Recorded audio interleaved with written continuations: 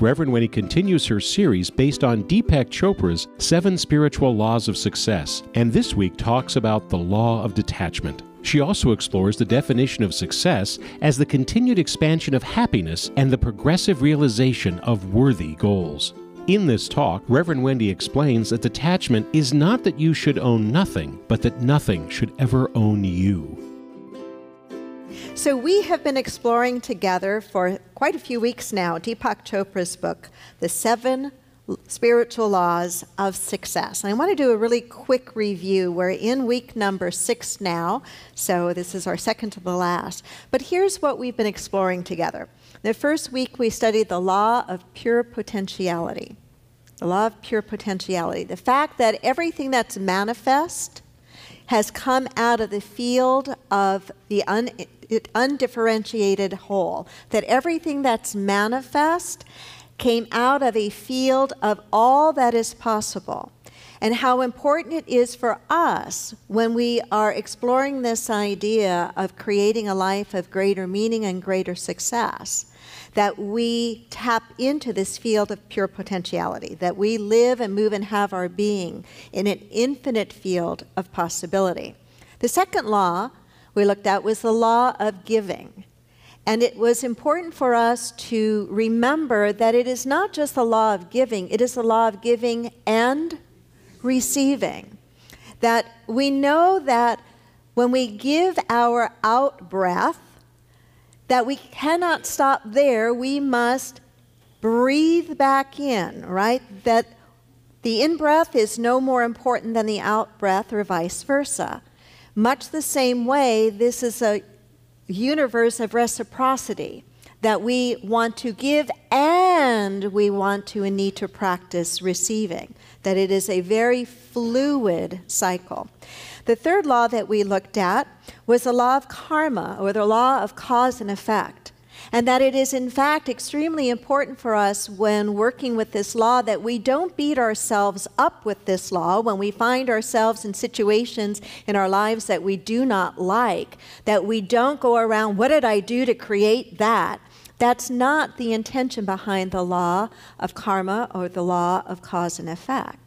It is for us to be mindful, though, to plant the kinds of seeds in our life that we do want to sow, to recognize that there is a relationship between what's going on inside of our mind, our heart, and our soul, and what begins to show up in our life experience. And that it is, in fact, very important for us to take notice of what consistently shows up in our life and stays in our life, because it is a mirror reflecting to us something within us that is allowing that situation to arise and to continue to exist. And when we get that, we are at a place of power, because there we can begin to make the changes that we want to make. We looked at the law of least effort, and I have to be honest with you, this is one of my favorite spiritual laws.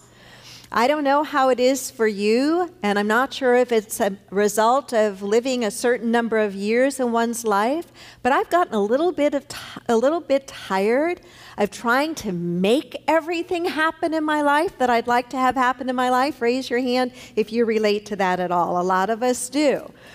I like the idea, and I know that it is more than an idea, it's a way of being.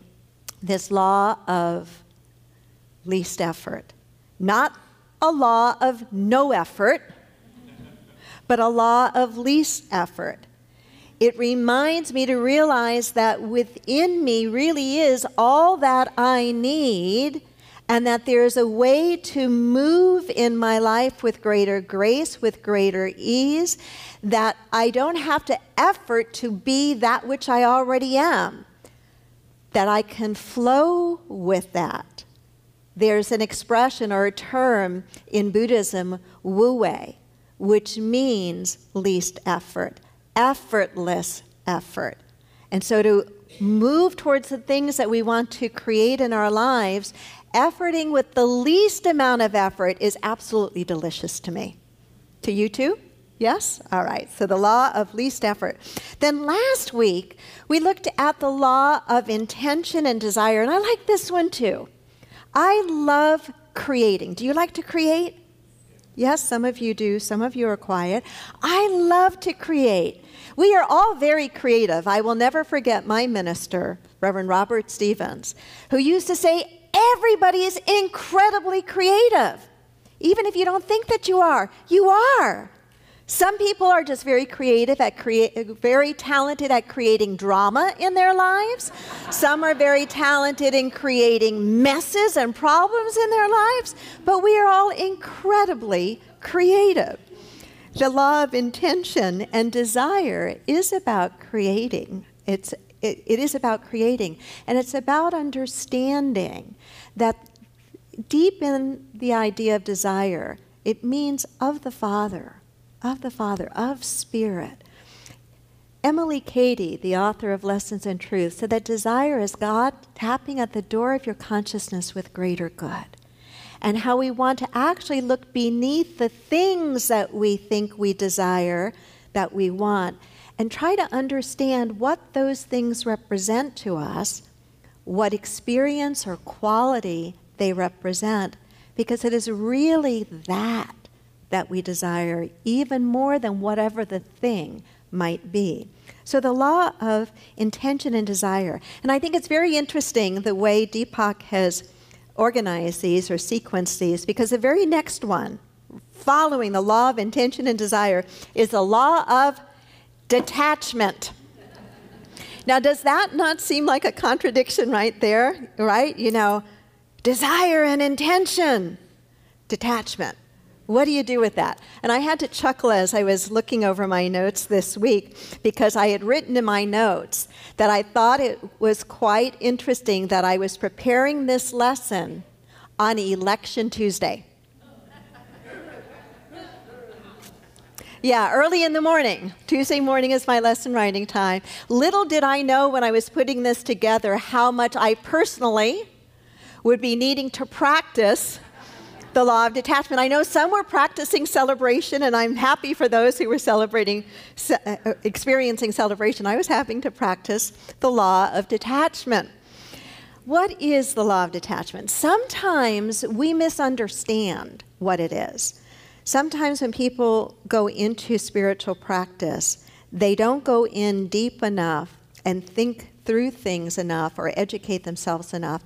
And I've seen some approach this idea of detachment almost in a way of disconnecting with life, that nothing matters anymore. And sometimes I've even seen them turn their back on people in their lives or whole experiences of their lives, saying, I am just spiritually awakening and I detach from everything. That's not what detachment is. That's not what detachment is. Detachment, as taught by the Buddha, has more to do with being fully alive in the moment, without any story, and without being hooked by what is happening in the moment. I think even more powerful a term than the term attachment is the term or the idea of being hooked. And so what detachment is about is not being hooked into really anything in our lives, not being addicted to it or pushing it away, being able to embrace and hold all of life with fluidity, with detachment, with the idea that I completely understand that everything is impermanent. And therefore, I will not hook myself or allow myself to be hooked by whatever is happening. I can experience it fully and allow it to move through me, the good, the bad, and everything in between. It's very much like what I think is the message is contained here in these lines from the Upanishad. Like two golden birds perched on the self-same tree, intimate friends, the ego and the self with a capital S, dwell in the same body. The former, the ego, eats the sweet and sour fruits of the tree of life, while the latter looks on in detachment. It is that there is a part in us, the ego, that identifies with and can see and can name and label and oftentimes is attached to, addicted to, or repulsed by the sweet and the sour of life, and rises and falls with that. And there is that in us, the self with a capital S, the spiritual self, that is the witness, that can see all and be fully present with all as it arises and not be hooked and not be attached. You see, the law of detachment is not about disconnecting from life and what we love and care about, but it's knowing that there's a healthy way to connect and love and care, and there is an unhealthy way to connect and love and care. Attachment is a little bit like, or can be like, an addiction. Attachment binds us to and almost controls us to that which we have attached to. We can have a preference, and this is where the law of intention and desire is not in competition with the law of detachment. We can have a preference for things to be a certain way. That's what our intentions and desires are about, right? We prefer a certain something in our life, a certain situation in our life, a certain thing in our life, a certain way of being in our life. But we can also be okay with it not happening as we had planned or as we had thought. Deepak writes that action without attachment to the outcome is the secret for a life without stress. Boy, is that true. Think about that. Action, doing what is yours to do, effortless effort, action without attachment to the outcome is the secret for a life without stress. So it's not that we stop doing, it's not that we stop acting, it's not that we stop preferring, but we are not attached to the outcome. We know that in an infinite field of possibilities, there are many different outcomes possible, and there are many different ways to get from point A to point B. When he talks about the things that we might want in our life, he says that much of the time we are chasing after the symbol when it's really the thing beneath the symbol that our soul is desiring. The Dalai Lama said most of our troubles are due to our passionate desire for and attachment to things that we misapprehend as enduring entities. Let me repeat that. Most of our troubles are due to our passionate desire for and attachment to things that we misapprehend as enduring entities. So when there is something within the field of your intentions and desires that you would like, by all means pursue it. Pursue it as a strong preference. Pursue it without getting hooked into it. Pursue it with joy. Be open to it unfolding in many different ways, and be willing to look beneath the symbol and to try to find out for yourself, what is it beneath that I am really wanting? Is it really that physical thing, or is it what that physical thing represents to me? Does that physical thing represent to me a life of maybe a little more ease and comfort? Then is it that thing that you're really wanting? Or is it the ease and comfort you're really wanting? Right? When we get what it is that we're really wanting, what we're really preferring, the power in that is then as we pursue the thing, the physical form of that we would like, we don't pursue it with a sense of attachment. And we also are able to pursue it realizing that that thing or other things like that thing could also allow us to experience the feeling that that thing represents. Are you with me on that? That is so important. And it's important because it begins to help us loosen our what tends to be a tight grip of trying to control everything. It helps us to loosen that and to give God, life, the universe, whatever we want to call it, the opportunity to move through us and help us achieve or attract whatever that thing is and what that thing represents, without being addicted to it happening or attached to it happening in a specific way. I shared this quote this morning. I can't remember now. Actually, I think I can remember if I look at my notes. Detachment is not that you should own nothing, but that nothing should own you. By Ali Talib. Or this one, I love this Zen proverb. This really fit with the song you just sang. Let go or be dragged. Oh my God, I've got to tell you an image I just had. John, are you in the room? No, he's not in the room.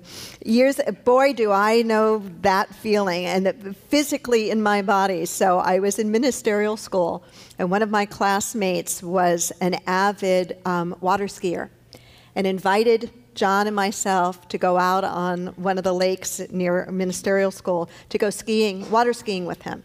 Now, I thought it should come somewhat naturally to me because I do snow ski and I'm a decent ice skater. So I thought, okay, this water is melted, but just stand up on it on this thing called a ski. And I will never forget Gary Simmons saying to me, you've got to get your weight up over the ski as the boat's taking off so you can stand up.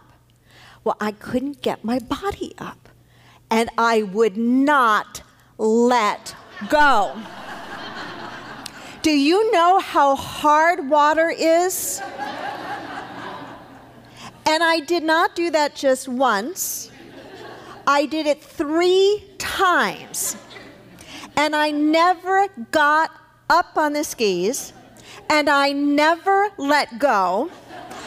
Boom, boom, boom, as the boat's going. When I finally did let go, it was because I was exhausted. I could not walk the next day, nor could I sit down. I was totally black and blue. I think that's why I like that Zen proverb. Let go or be dragged and hurt. And hurt. Attachment. First service didn't get that story.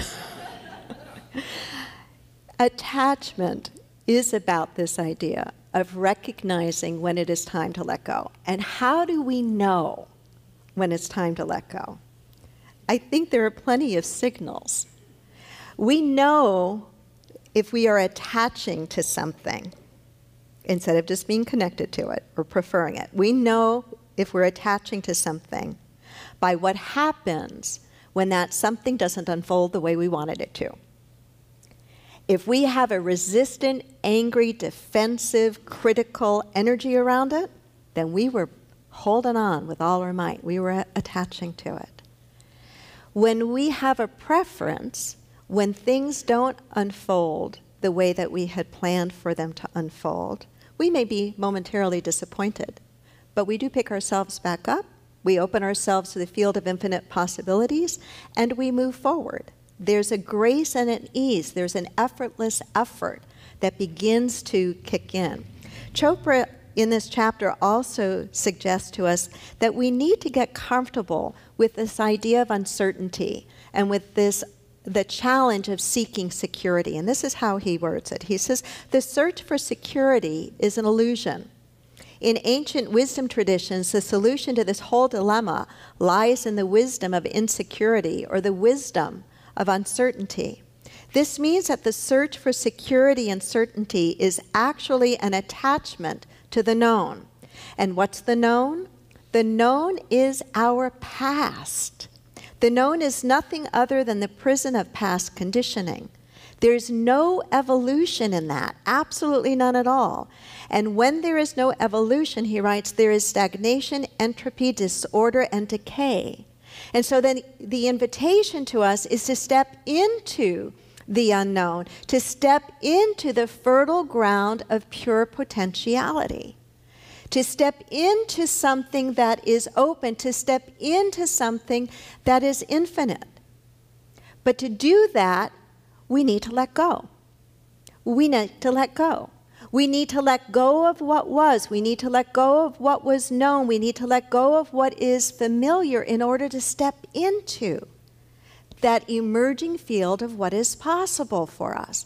And when we're talking about creating greater success in our lives, which is what this book is dedicated to, we're talking about doing that in a different way, in a non-traditional way, if you will. Not in the way of relentless hard work and a driven, stressful energy and attitude, but in a way that has preferences, in a way that sets an intention for that which we desire, but is also open to those desires being fulfilled through many different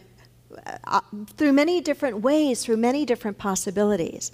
He says that the law of detachment does not negate the law of intention and desire. He writes, you still have your goals, but you know with absolute certainty that between point A and B, there are infinite possibilities. With detachment, you might change direction at any moment, and if you find a higher ideal. And you're also less likely to force solutions on problems while remaining open and alert to opportunities. Can you feel the different way of being that is? It's not an either or. It's not that you don't have the intentions and desires for whatever you have your intentions and desires for, but you go about them inwardly and externally in a very different way. Have you ever watched a leaf flow down a stream? Have you ever watched? It's a very peaceful thing to watch. It flows with the water. It's carried with the water with effortless ease, right? Wu-wei, effortless effort. What if we really practice living our lives that way? It's not no effort, but it's effortless effort. What if those things that you hold near and dear that you want to bring forth in your life, you still held in your consciousness and in your heart and in your mind, but you were committed to doing with ease and grace? Do you think getting there would be even more enjoyable? Absolutely, absolutely. Do you think you would grow and evolve in the process? I know you would. I know you would. Deepak writes this about the process of evolution. He says, when your preparedness meets opportunity, the solution will spontaneously appear. What comes out of that is often called good luck. He says, but good luck is nothing but preparedness and opportunity coming together. When the two are mixed together with an alert witnessing of the chaos, a solution emerges that will be of evolutionary benefit to you and to all those that you come in contact with. This is the perfect recipe for success, and it's based on the law of detachment. I want to live like that. Do you want to live like that? I want to live like that. And so he gives us some very specific instructions on how to practice this.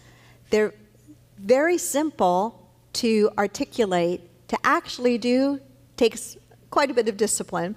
But he says, number one, as you practice this law of detachment, realize that a piece of it is allowing others to be as they are without you forcing them to be as you think they should be.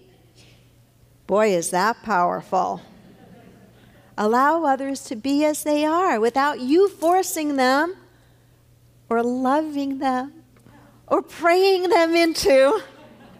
See, we just spiritualize that whole thing. The way you want them to be. Let them be as they are. Let them be as they are. Secondly, he says, be willing to accept uncertainty. Allowing what's possible to emerge out of the field of pure potentiality. Get comfortable. Be willing to accept uncertainty. For some of us in this room, that's harder to do than others. For those of us in this room who are masters at organization and planning and on the Myers-Briggs personality temperament, RAJ, I'm a 19 out of 20 on the J scale. This is not so easy. It does not come naturally. And those of you for whom this does come naturally, trust me, there are other things for you that don't come naturally. My lessons are not your lessons are not my lessons, right? Isn't that good? I mean, would you want everybody on the planet having to learn the same lessons that you are? Oh, that was a wimpy no. No, we are meant to be uniquely ourselves. And that means not just with the talents and gifts that we have, but we're unique with the problems that we have and how we go about solving them and what kind of buttons we have and what gets pushed by whom and when and where and why and how. And that's a whole other lesson. So be willing to accept uncertainty, allowing solutions to emerge, he says. And the third way to practice, he says, is remain open to an infinity of choices. Remain open to an infinity of choices. So you can be clear, you want to be clear, on what it is that you intend, on what it is that you desire. You want to be clear about that, not attached to it, not hooked by it, clear and connected to it, while at the same time remaining open to the many different ways that that can come about and come to you. God bless you and namaste. All righty.